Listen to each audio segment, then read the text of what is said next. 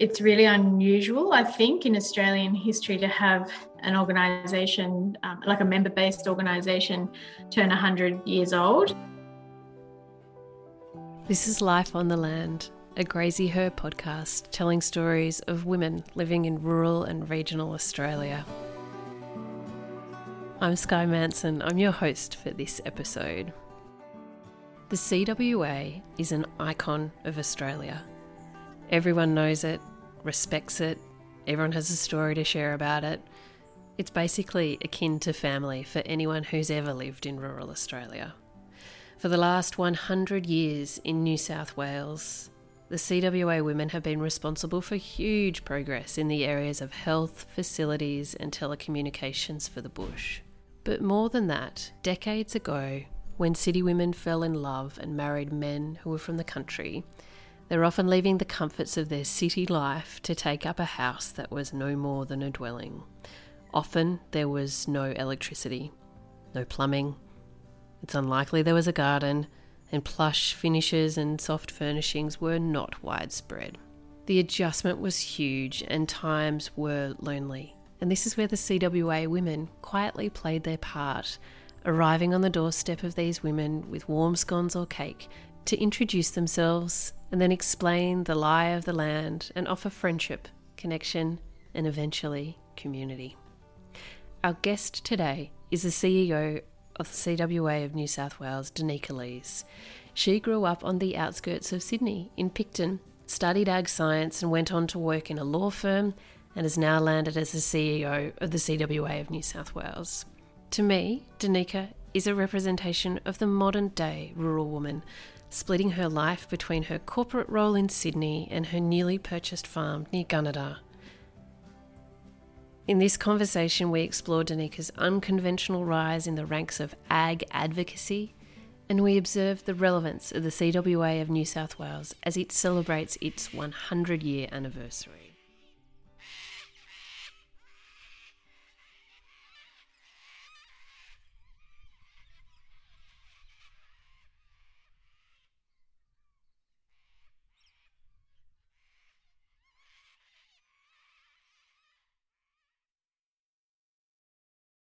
Yeah, and it is a big moment, quite a moment. And it's been something that the organisation has been, well, looking forward to for a long time, really. But I suppose like really kind of gearing up for the celebrations for at least a few years and maybe even longer. So it is a big moment. It's really unusual, I think, in Australian history to have an organisation, like a member-based organisation, turn 100 years old. That said, we're also sharing our centenary with the Royal Agricultural Society of New South Wales. They're 200 years next year, which is just, 100 years is massive, but when you start talking about 200 years, it's absolutely phenomenal. So there's been a lot of planning going into what's happening, or two of the big things I should say that are happening is there'll be a book that's being put out.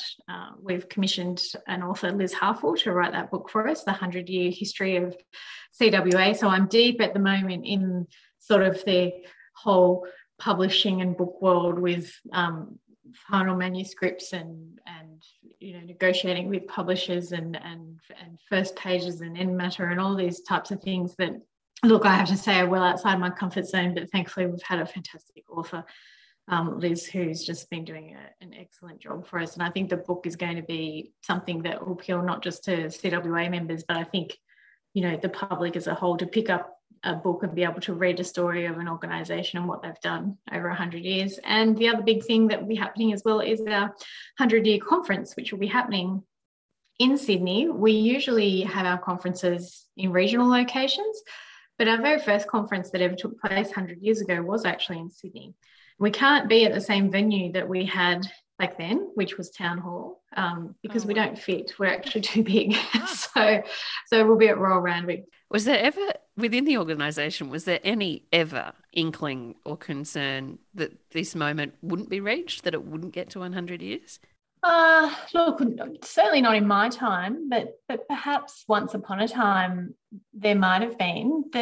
CWA of New South Wales, and it's like most CWAs across the country, and actually most membership-based organisations, particularly ones that have their members based in rural areas, they have experienced a decline. At the peak of our membership, we were probably, I'd estimate it was sometime in the 80s, and we were probably sitting at around about 25,000-ish members.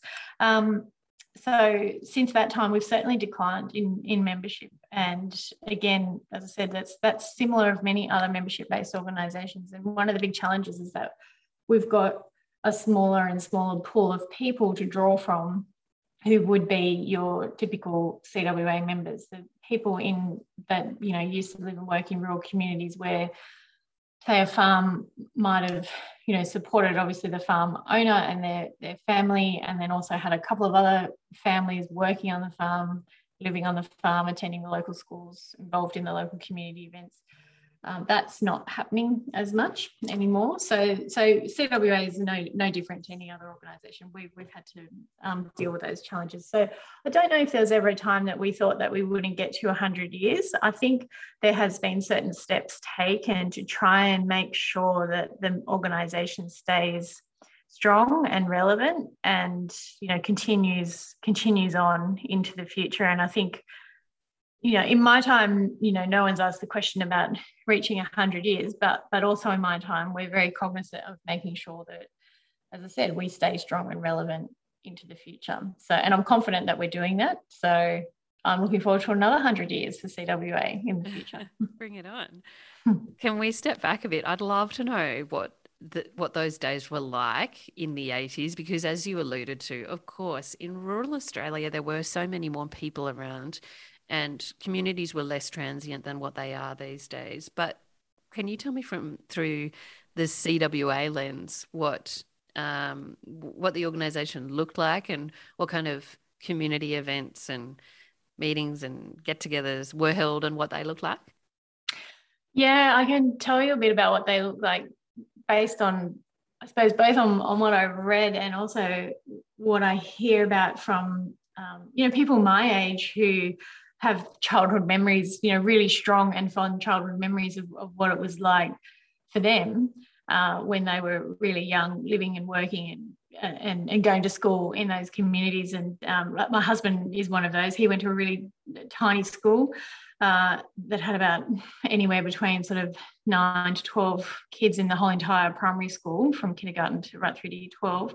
And he had one other person in his year with him right through school, but his community and his mother as well were involved in CWA, and he has those strong memories of often going to CWA functions and really looking forward to it, because being able to get a good feed, as he would put it.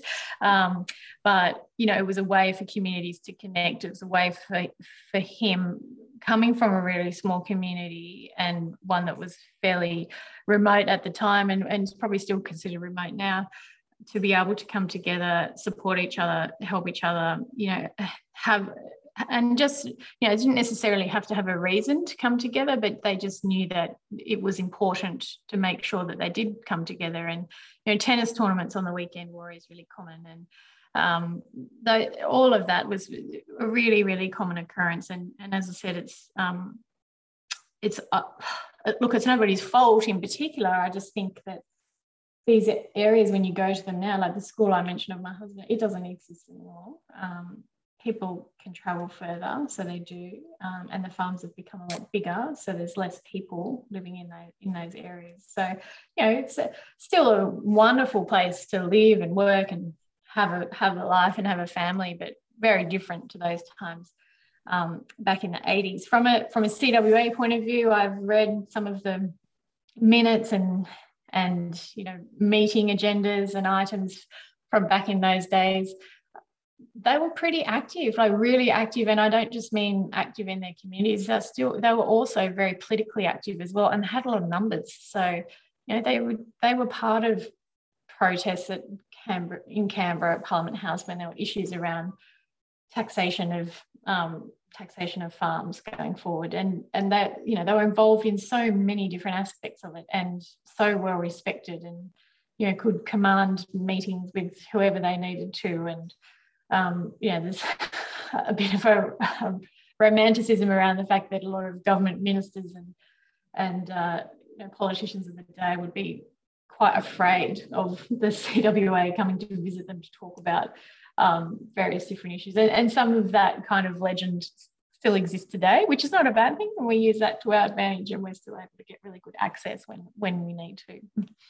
How has the CWA and its approach to rural life and supporting rural life, especially in New South Wales, remained relevant and kept its and aimed to still be modern?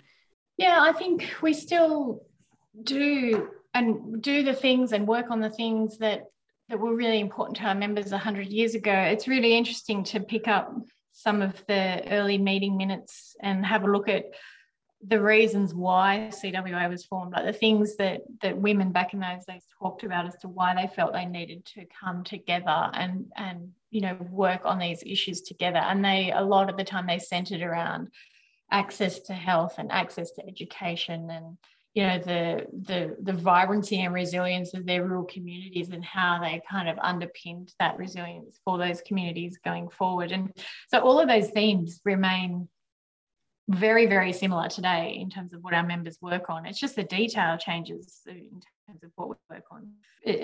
We work on, for instance, connectivity, internet connectivity, because having good internet connectivity can enable some of those things around access to education and access to health to be better.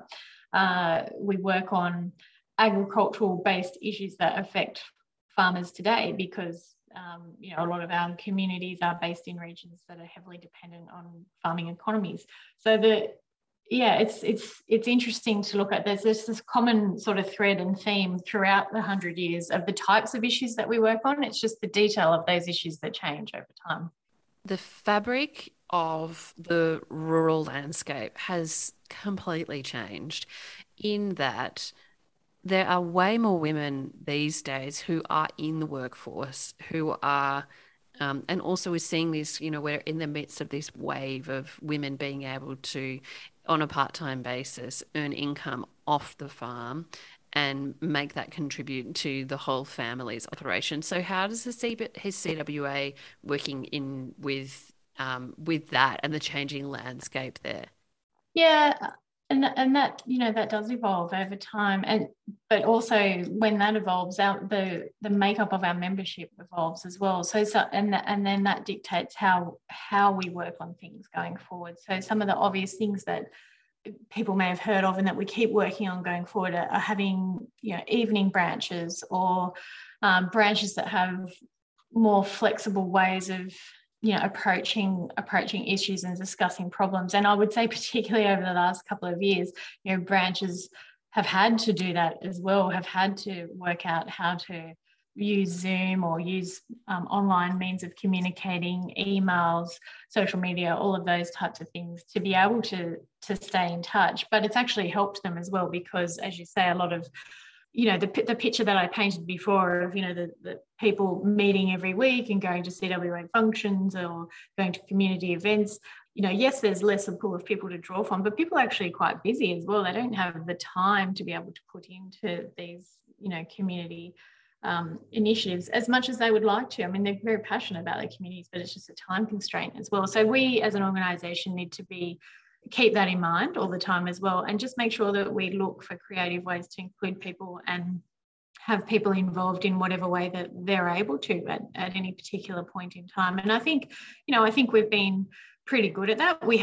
There's no doubt we've evolved. I mean, we've had to. We're 100 years old. So to be around for 100 years, you have to change and you have to evolve over time.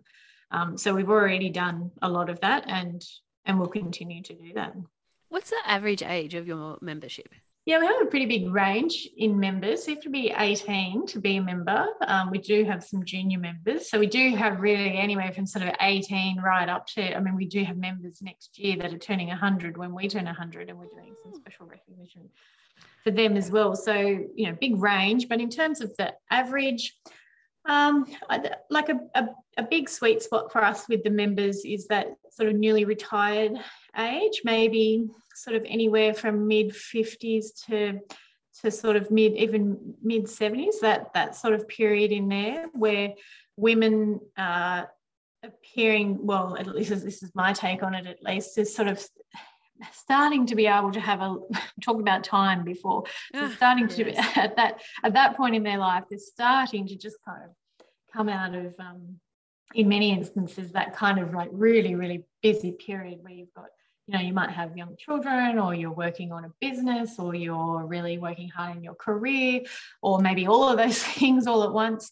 And sort of that newly retired or semi-retired sort of age group is like, I would say most of our members are in, not most, but if we had an average membership age, it'd be members in that age group. They're people that they still might be in the workforce, but maybe they've taken a step back, and they really want to, at that point in their lives, they really want to do something to get involved in their local community, and or they want to advocate about issues that they see as needing to be addressed in their community, and they understand that CWA is a really good channel to be able to do that. So it's a pretty typical story for us. And regardless of the CWA, I just think that cohort of women, there's so much wisdom to be shared, and the platforms in which we use these days, so social media and the internet and stuff, are not so sort of, they're readily available to everybody, but not used by large swaths of that age group. And I just think anything that can harness their wisdom and give it a greater platform is very valuable. Oh, absolutely. And yeah, couldn't agree more, because they have so much life experience, but at the same time so much energy as well, to be able to kind of help others with that life experience, to be able to advocate on an issue that they see perhaps younger women or their daughters facing in their community. They don't have time to work on it, so they'll look at what they can do to support younger people in their family. And there is a huge amount of wisdom within the collective ranks of the CWA membership, like that, and people from all walks of life as well. I have to say, obviously a big area for us are people from rural backgrounds, but we also have a lot of city members, or we have people who've lived in rural areas and have now moved to metropolitan areas, or vice versa. So there's the sort of general wisdom that you would get from people that are of a certain age anyway, plus the fact that, as I said, that we've got some really interesting people that have done really interesting things with their lives and had different careers or different experiences, or lived in different areas of Australia or different parts of the world. And it's quite astonishing sometimes when you go to branch meetings and hear some of the stories that are told. There is a lot of wisdom to be imparted there. I'm interested to hear, Danica, your point of view, because you actually you grew up at Picton on the outskirts of Sydney, so not necessarily on a huge farm, and maybe didn't know the CWA as you were growing up. But lots of people, how do you think the community by and large perceive the CWA? As an advocacy arm, or just as a support network and lovely, I don't mean that in a bad way at all, but like women who support you and welcome you to the community and point you in the right direction? I think the organisation has probably been through different stages, and there's been times where we have kind of pulled back into really concentrating on that community support aspect, and our advocacy work hasn't been as loud as what it has been in other parts of the organisation. So, for instance, when we first started, that's what the organisation was all about. It was 100% about advocacy. That was it. And then as the organisation grew, and there's more and more different initiatives, and more women from different walks of life and backgrounds who wanted to be able to integrate you talk about some of their wisdom, integrate some of their experiences and wisdom into the CWA. There's been more and more things, bolted on to the organisation, which is good. I mean, it needs to be like that. It's a very grassroots driven organisation. It is all about the members. So really at the end of the day, it's up to the members, the direction that they want to take the organisation. So I think there has been times where we've been very, very active with our advocacy, and there's been other times that the focus has been on other areas as well. But I think that really just reflects on whatever might be going on in that era and what the organisation needs to respond to. So even though it's quite a large organisation and is sometimes seen as, a little bit conservative, they're not really. They're quite willing and able to respond to any issue that they see come up. I'd say in my time, so I've been with the organisation coming on to 6 years now, we've certainly really ramped up the advocacy work and tried to give as many members as we can a platform to have their issues heard. And we try to always remind, the wider community that the CWA is more than tea and scones.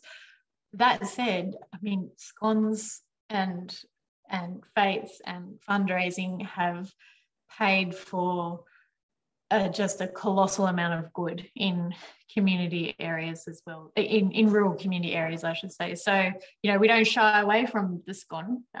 We've recently adopted a term where we talk about having conversations with someone and, the importance of still having that aspect of our organisation recognised for all the work that it has done and continues to do.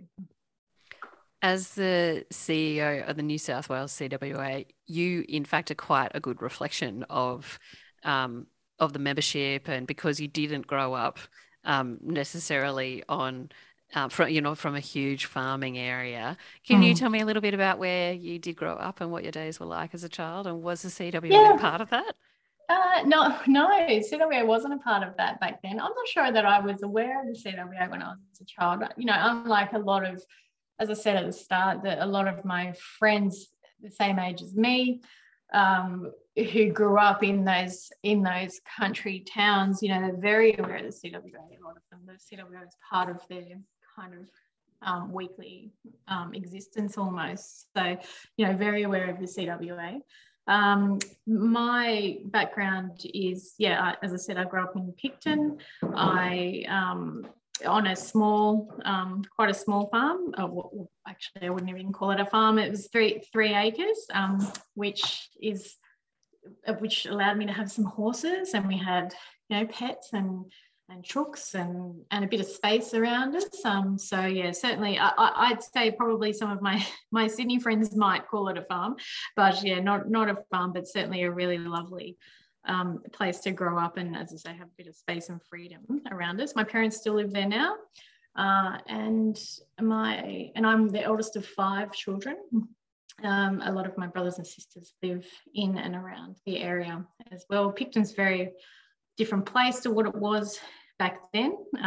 It was quite rural when I grew up there.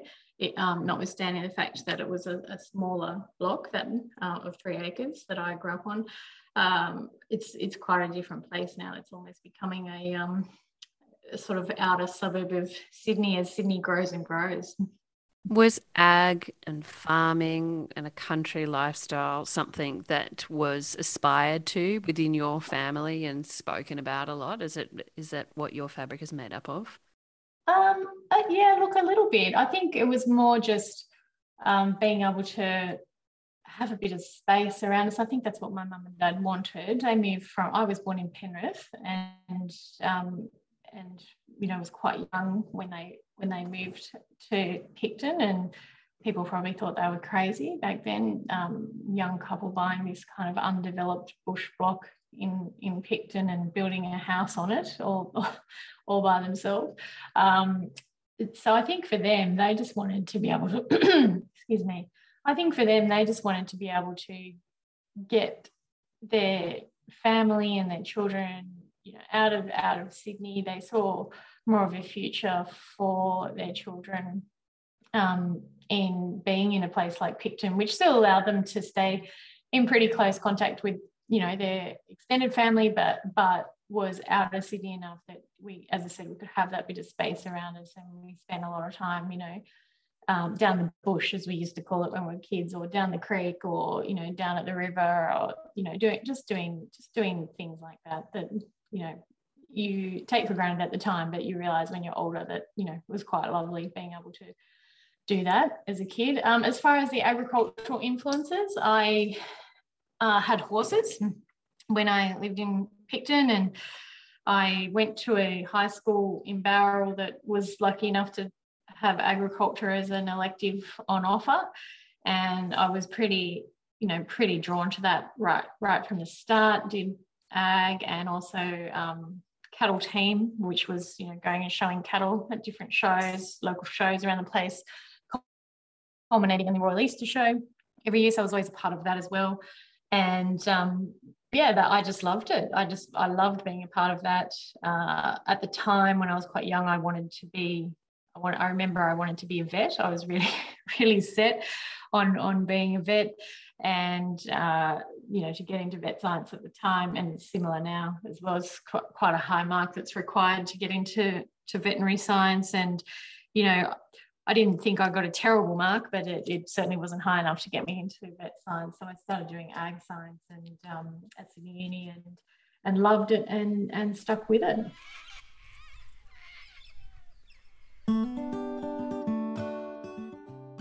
Sorority Clothing is a relatively new brand which was founded in 2021 by Cara, who, after living in London for many years, wanted to bring a little piece of this to Western Queensland.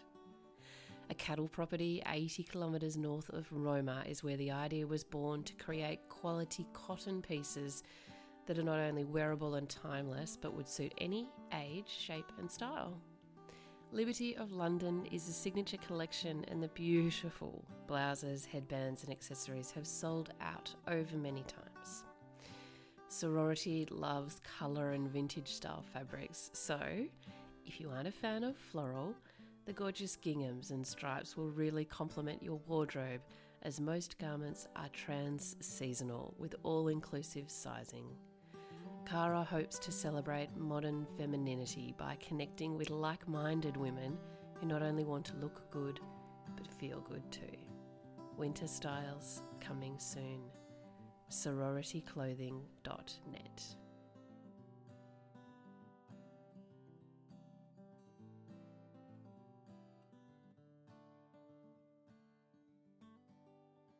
It's so amazing how much you've achieved in the agricultural sphere across quite a number of kind of platforms. I want to fast forward to the first time that I came across you, which was as the founder of AgChat Oz on Twitter, which is the first kind of chat of its kind, I think, in Australia or the world. Can you tell me about how you started that and why you started it? Yeah, there's sort of a bit of I think it's a sort of interesting backstory to it. And we might come back to this. So I completed ag science, and then went and worked in Narrabri and Dubbo for a while as an agronomist, and loved that. Great work, great experiences. Certainly, having now purchased a farm myself, thank my previous self for having had a fair bit of experience in that field, so I can sort of know a little bit about what I'm doing with my own place. Yeah, I certainly don't know it all, but at least I know a little bit, probably just enough to get into trouble. But so I did all that, and then after doing that for a while, I actually went back to uni and did law, and once I'd graduated that, and that actually made it sound very quick. It was actually 6.5 years of part-time study, but anyway, we might again come back to that. But once I graduated law, we'd also then at the same time moved to Sydney for, my husband's career. Not very sort of woman powerish of me, but that's what that's what happened. I was also really happy to be in Sydney, just to be around family as well for a little while. I had some young children, and I wanted to be closer to my family, so to be in Sydney for a while was fine. So it was when I got my first job as a lawyer, a very junior lawyer at a relatively local to me firm called Bland's Law, a small employment law firm run by a husband and wife team, and they've grown since that time, into just a fantastic business. They encouraged me at the time. One of the areas of law that they were looking into was social media law. Got me to have a look at, social media law issues and aspects. But part of that also was encouraging me to get onto Twitter, which I hadn't done before I got there. And on my first day as a lawyer, quite unusual, my first day as a lawyer, one of the very first questions I got asked was, "Oh, are you on Twitter?" And I said, "No." And they said, "Oh, you really should be." I don't know many other law firms that have been encouraging their employees on their very first day of work to get a Twitter account. So they did. I hopped onto Twitter and started to realize how I could use it. And of course, given my background, I really was very interested in using it. I felt quite out of touch with what I'd spent, decades working on. I felt quite out of touch with the agricultural industry being in Sydney. I felt like a little bit of a fish out of water because I'd only just moved to Sydney and I was sort of starting my career all over again, nothing to do with agriculture in the legal space. And I wanted to be able to use social media to see how I could, keep in touch with what was going on in the industry, both from a industry trends point of view, but also just from a personal point of view, keeping in touch with people. So I started to, use Twitter for that and follow a few farmers and industry people and have conversations over Twitter with that. And then in amongst all of that, the live export ban happened. And there's a whole story in that, which you can probably cover at another time with other people that were around at the time that was seriously impacted. But for me, I remember going to work the next day after the ban, well, actually it was after the Four Corners story was aired, and then just before the ban was announced, and going to work the next day, and all I could see on my Twitter feed was just like hundreds of thousands of tweets, just this huge campaign to ban live export. And there was no voices in there representing the agricultural industry. And there was a really difficult time for the industry, very difficult time for the public as well, that had just seen that footage, which was absolutely appalling and absolutely needed addressing. But I just couldn't see the agricultural voices in the mix with the discussion on that. And that's kind of how Ag Chat Oz was born and got bigger, was just me saying, look, there was a similar initiative in the United States called Ag Chat, and I sent out a tweet and said, look, is anyone interested in sort of hosting and facilitating a weekly discussion on Twitter, a bit like what they do in the States called Ag Chat, and perhaps we can call it Ag Chat Oz. I got a couple of people, I got a lot of support, and then I got a couple of people specifically who said, yep, I think it's a great idea, and in fact I'm really happy to help, and let's do this together. Those two people were Tom Whitty and Sam Livingston. So the three of us got our heads together, started pulling together the Ag Chat Oz. Did you know them prior? No, I didn't. Yeah, I think I had met Tom perhaps once. He was working at the time with CropLife Australia. So I think I had met him perhaps once, or spoken to him perhaps through those channels, but not really. I didn't really know them, aside from, their Twitter presence. Didn't really know them. And yeah, out of that, Ag Chat Oz started. And as you mentioned, it was, I think at the time, one of the very first Twitter chats that ever kind of kicked off in Australia. And for that to be, focused on agriculture, I think it was pretty big, like a pretty big deal for us. We thought that was pretty good, and there was a lot of interest, and it really kicked off and brought a lot of people together from all corners of the country to talk about various different issues. So there were the weekly Ag Chat Oz moderated discussions that would happen every Tuesday night. But the good thing for me to see was just like the amount of spin-off type conversations that would come out of that. People would talk about an issue, and then there'd be someone else that'd have the same issue, and then they could go off and talk about it. And I know there are a lot of professional relationships and kind of networks and things formed just out of having that weekly kind of get together in a virtual sense. So for 2012, that was pretty kind of it was 2011, I think we kicked off officially, but for that kind of early 2010s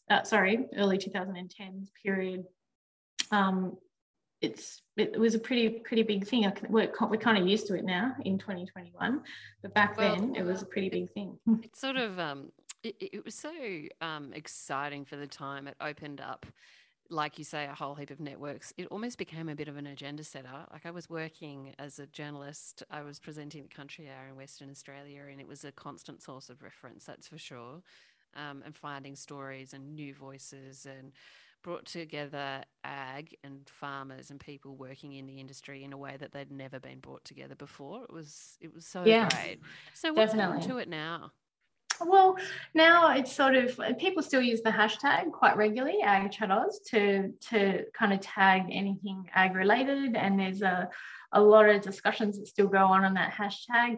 The chats really kind of came to a bit of a natural end about a year ago, and and that's fine. Like, that's sort of 10 years ish of having weekly chats, and we had some other people involved through that time with helping us to pull together chats and moderate them and things like that. But they sort of came to their natural end, I think, as things do, but also the networks were there, the relationships had been formed, and it also meant that people, the agricultural community is not such a hard community to find anymore on Twitter. Like, they're there. You can follow what's going on with them.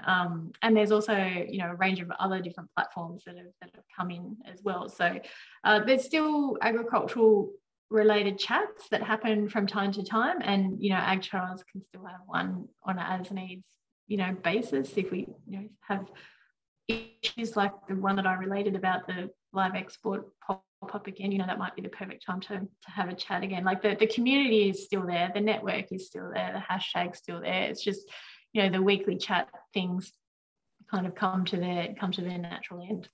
I love profiling you, Danica, for Life on the Land, because you do live quite a nuanced life on the land, in that you married a farmer, but you have spent the more recent part of your life living in Sydney, and you've brought your children up there, but you are just about to, or you just have taken the step to purchase your own farm.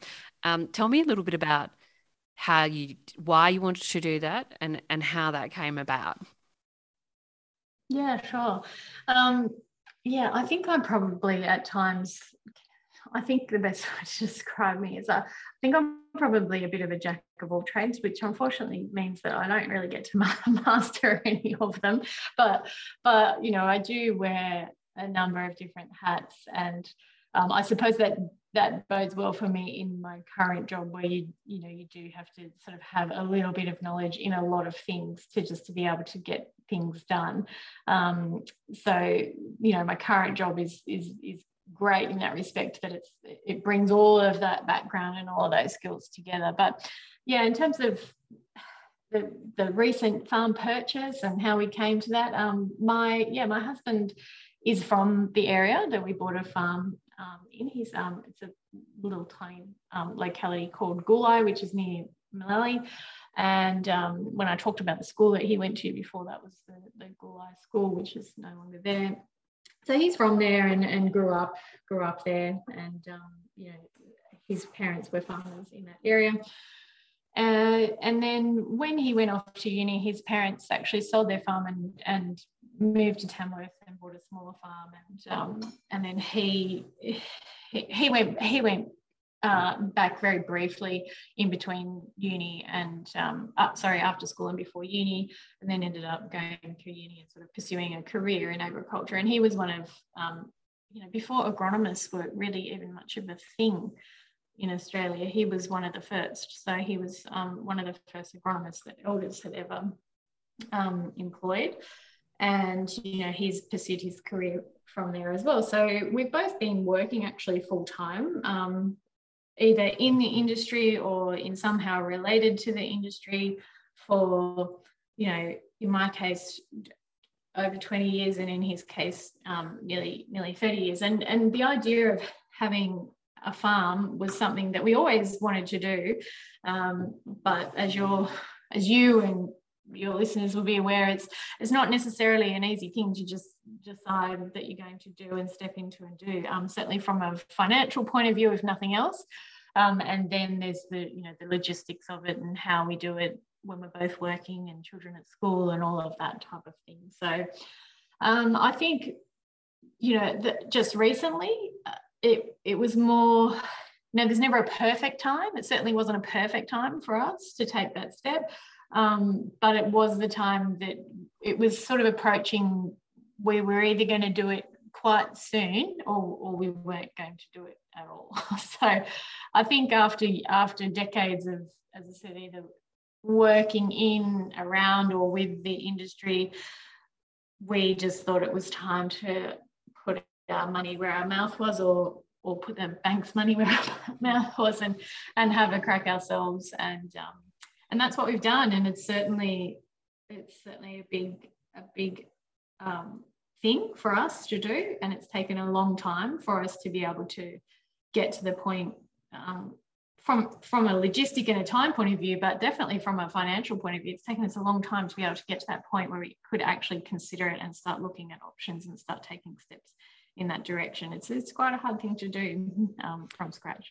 So exactly, such a huge commitment for you to have made, because often, but not always, definitely not always, in agriculture there is an element of family and operations being passed down through generations, or you're working as a manager on a property for somebody else. But to be able to do it on your own is so huge. So what made you persist in that, and how does it draw upon the values instilled in you by your parents as a child? Yeah. I think how we persisted in it is I think we're just stubborn. I think we just really stubbornly wanted to do it. And then I think there was also there also has to be that element of just, we didn't want to not try. We didn't want to get to that point where we, into our 60s or something like that. And, it's just too late to kind of try and start, big, massive projects like that at that time. So we wanted to be able to sort of at least have a crack. And look, who knows, it's extremely early days for us, and we realize that, and it might not work. It might not be the thing for us, but we wanted to at least have a try.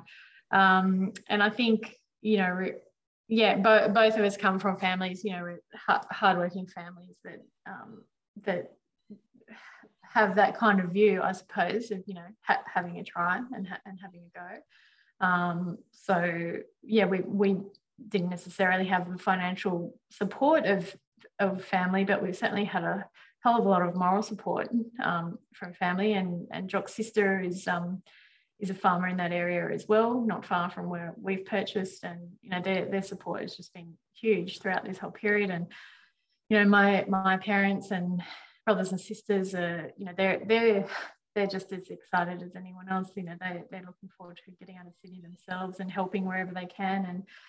And the time's come for us to call on literally every favour we've ever asked for to come in. So there's that side of things, the personal side of things, which is what we've had a lot of support there.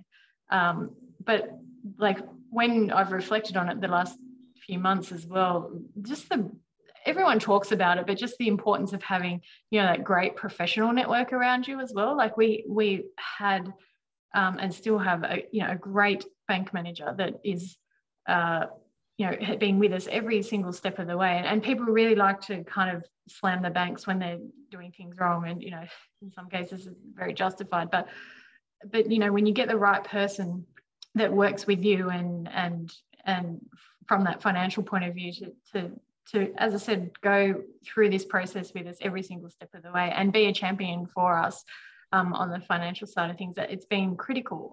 We have an absolutely phenomenal agent that has helped us no end in sourcing cattle, and the agent's also tied into merchandise sales and things in the local town, so sorting us out with all of that and helping us with that.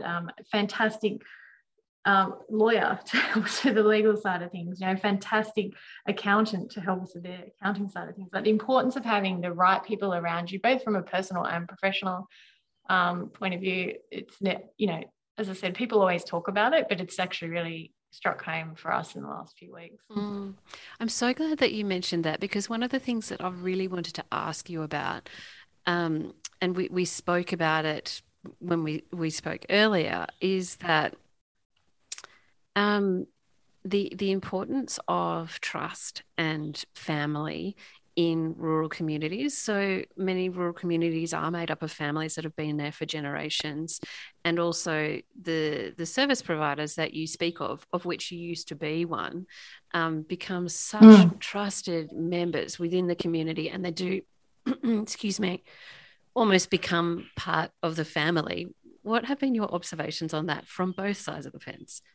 And I've worked with a couple of resellers, Elders and Landmark, as it was known back then, Nutrien now, and on that side of the counter, I suppose it was always fascinating, and actually like a bit of a privilege, I've got to say, to me, to be, you're providing a professional service, but you are so welcomed into the families and lives, and this like kind of mix of like everything's kind of mixed up, as professional and personal kind of side of things is all mixed up, and that's just the nature of farming. But because you are a professional service provider in that field, you do become a really critical part of that person's support network, and with some of you, even to the point of being considered family, as you say. So that was always my observation when I was certainly working in the field, and it was very different to say high school friends that had gone down other career paths and working in different areas, to sort of relate my experiences as a young, in my 20s sort of thing, to be hearing about their workplace culture versus my workplace culture. I just knew it was very, very different what I was doing, and then certainly being able to sort of I was talking to my husband about this the other day, that the shoe's on the other foot now, that we are talking to those people, inviting them into our lives, into our business, but it's not just business. Like, they get to know us very well, they get to know our family very well, they get to know our finances intimately. Like, and there is such a degree of trust, and in some ways you actually have to allow yourself to trust people. If you've got a good recommendation from a trusted family member or friend in the same area, and they've referred you to a certain service provider, that's gold, because that that person that you're going to is going to really look after you, and hopefully you can look after them as well in terms of their business. And it's a really important relationship between those service providers and the clients that they support, and for them as well. They have families themselves to support in the local towns, and they need the support also. I just love it that you're verbalizing it in this way, because I think your observations are exactly the scaffolding that hold rural communities together, don't you think? Absolutely. Yeah, absolutely. And it's complex. It is complex, and it does. Communities. Yeah, it's complex, and it's different, and it's great, and it's that. I think, like, to pick up on your word, like, the trust that's there is immense. And look, and sometimes you hear bad stories, and sometimes that trust is breached, but not often. Like, I think I think on both sides of the ledger, people understand the value of those relationships, and they work really hard to try and maintain those relationships, because they know it's about it's not just about like the survival of their business, it's about how their business thrives, because if their business is thriving, then the service providers that they depend on, their business is thriving also. Like, I saw some comments on social media the other day about stock and station agents getting paid too much at the moment, because the price of cattle particularly is, and sheep as well, is pretty high, record highs in some areas at the moment. So agents' commission percentages haven't necessarily changed amongst that backdrop of high prices of livestock, and so agents are doing it pretty well at the moment. And people wanting to kind of open that up for discussion, and to be blunt, some people wanting to have a whinge about it. Like, I just don't, from my point of view, and as I said, it's very early days, our agent has been just exceptional, and I think will continue to be exceptional going forward. And most other people I speak to have the same views of their agent, and if they aren't getting that service, then they probably need to change who they use as their agent. And on the flip side as well, we've also in many areas just been through a pretty bad drought where agents probably weren't doing it that well, and they have families to support as well, and businesses to look after, and communities to look after as well. So it's kind of, I think it's important that we all stick together through the good times and the bad. So in ending, Danica, how long until you think you can be living on your farm all the time? I'm not sure. I've got, kids to get through high school, and, we split our time between here and Gawler at the moment. And so far, so good. As much as I'd love to be there full time, I also, love my job and love, the career trajectory that I'm on, and particularly love working for the CWA. I think when I first started,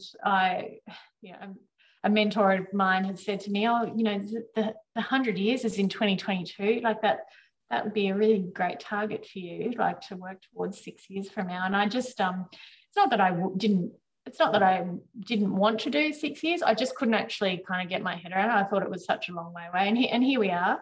Really just, there's so much more work to do. I think if I can continue to do that work and continue to help the organisation, to